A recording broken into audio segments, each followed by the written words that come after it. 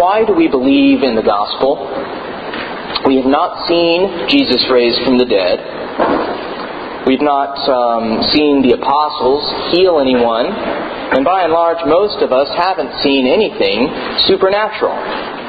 We haven't seen great signs. We have not been given visions by angels, nor have we been witnesses to Jesus' life, death, and resurrection as the apostles were. They saw Him after His resurrection. And they first heard about His resurrection from Mary Magdalene, who had been told of it by the angels. They were told again about His resurrection by Cleopas and his companion as they saw Jesus on the road to Emmaus. Simon saw Jesus, and the disciples even proclaimed, "The Lord is risen indeed." But then when Jesus appeared to them, they didn't believe. They thought He was a ghost. And then when they saw that He had flesh and bones, they still felt that it was too good to be true. And so Jesus ate some fish to prove that He really was alive there among them. He wasn't a ghost. He wasn't a reanimated corpse, a vampire, or a zombie. I've seen too many horror films. He was Jesus. He was Jesus alive and well, just like He told them He would be. Now, I find very interesting the fact that the disciples believed and were rejoicing until they saw Jesus raised. They believed the testimony of their friends, which matched what Jesus had said would happen. But then, seeing Jesus alive right before them was too much for them.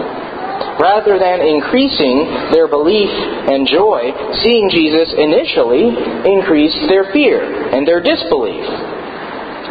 And if I stop to think about that, it seems a fairly reasonable response. Imagine being in their position. Imagine a good friend of yours. Imagine an actual friend you've got. Who's someone you admire, and someone who's maybe taught you, someone maybe something of a mentor. Now imagine this person suddenly tells you, by the way, I'm going to die, and 3 days later I'm going to be raised from the dead, and you don't quite believe them. But then imagine when this person does die, and imagine the grief that you will feel. And then imagine 3 days later, see this person up and walking around. My guess is each of us, upon seeing our resurrected friend, would be kind of fearful and in disbelief, not really knowing what's going on. We've heard of the resurrection, and yet if I were to see a couple of my friends walking around after they were dead, I'd be freaking a little bit. The disciples' reaction to seeing Jesus alive seems pretty reasonable. Having never seen a resurrected human, I can guess that they might have felt a little bit of the fear of the unknown. Now, this person before them looked like Jesus, but was He really? Was He a disembodied spirit? Was He, although flesh and blood, was He still the Jesus whom they knew and loved? These were reasonable questions for the disciples to have.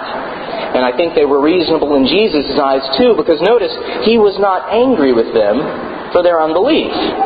Rather, He greeted them with peace. He told them to touch Him. He ate in front of them. Jesus showed them that He really was the same person who had been their friend and teacher for 3 years. So what then does Jesus' resurrection appearance among His disciples say to us? Well, for one thing, Jesus' resurrection tells us that the general resurrection at the end of time is true. That death will not triumph over God. The end of God's creation is not death, but life. Now, what kind of life is the resurrection? Well, another thing that's answered then in Jesus' resurrection, at least in part, is that in the resurrected life, we will be largely who we are now. Now, we will definitely be different. In Jesus' resurrection appearance, Jesus showed His disciples He was the same person He had always been. Now, He could appear and reappear at will, and He would not die anymore, so He had changed, and yet He was still the same person. We will be changed. We will be perfected. I'm going to be taller. But we will be who we are now. We will still be ourselves in the resurrection.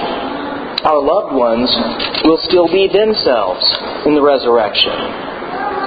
And as John tells us in his epistle that we heard today, we are God's children now. What we will be has not yet been revealed. What we do know is this: when He is revealed, we will be like Him. If the resurrected Jesus was changed and yet the same Jesus as before, then we will also be changed and yet be the same people we are now. So we don't know exactly then what the resurrection will look like. There is still some unknown, possibly provoking some fear, but hopefully the unknown of the resurrection, having this witness of Jesus' resurrection, this unknown about resurrection can leave us with excitement rather than fear. One reason Jesus became human and died and was resurrected was to free all of those who all their lives were held in slavery by the fear of death. Hebrews 2:15. Living in fear of death, one would hold on to life with a vice grip, desperately grasping for anything to keep death at bay. Living in fear of death, one might try to get security in one's life, acquiring wealth and things and power, just to counter the powerlessness one feels regarding death. And this might hit home in today's economic crisis, downturn, whatever we want to call it.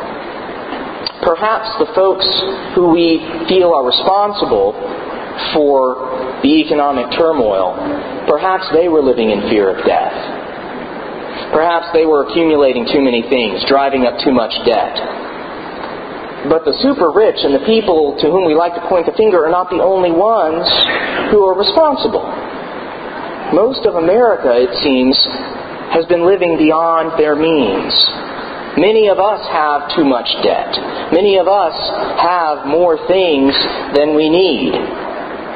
And so perhaps many of us as well have been living with some fear of death. I include myself in this. Now, I've never gone to a store thinking to myself, this shirt will keep me alive for another day. But there have been times when I have felt a longing or a need for something. And then I've sated that need with a purchase of some kind.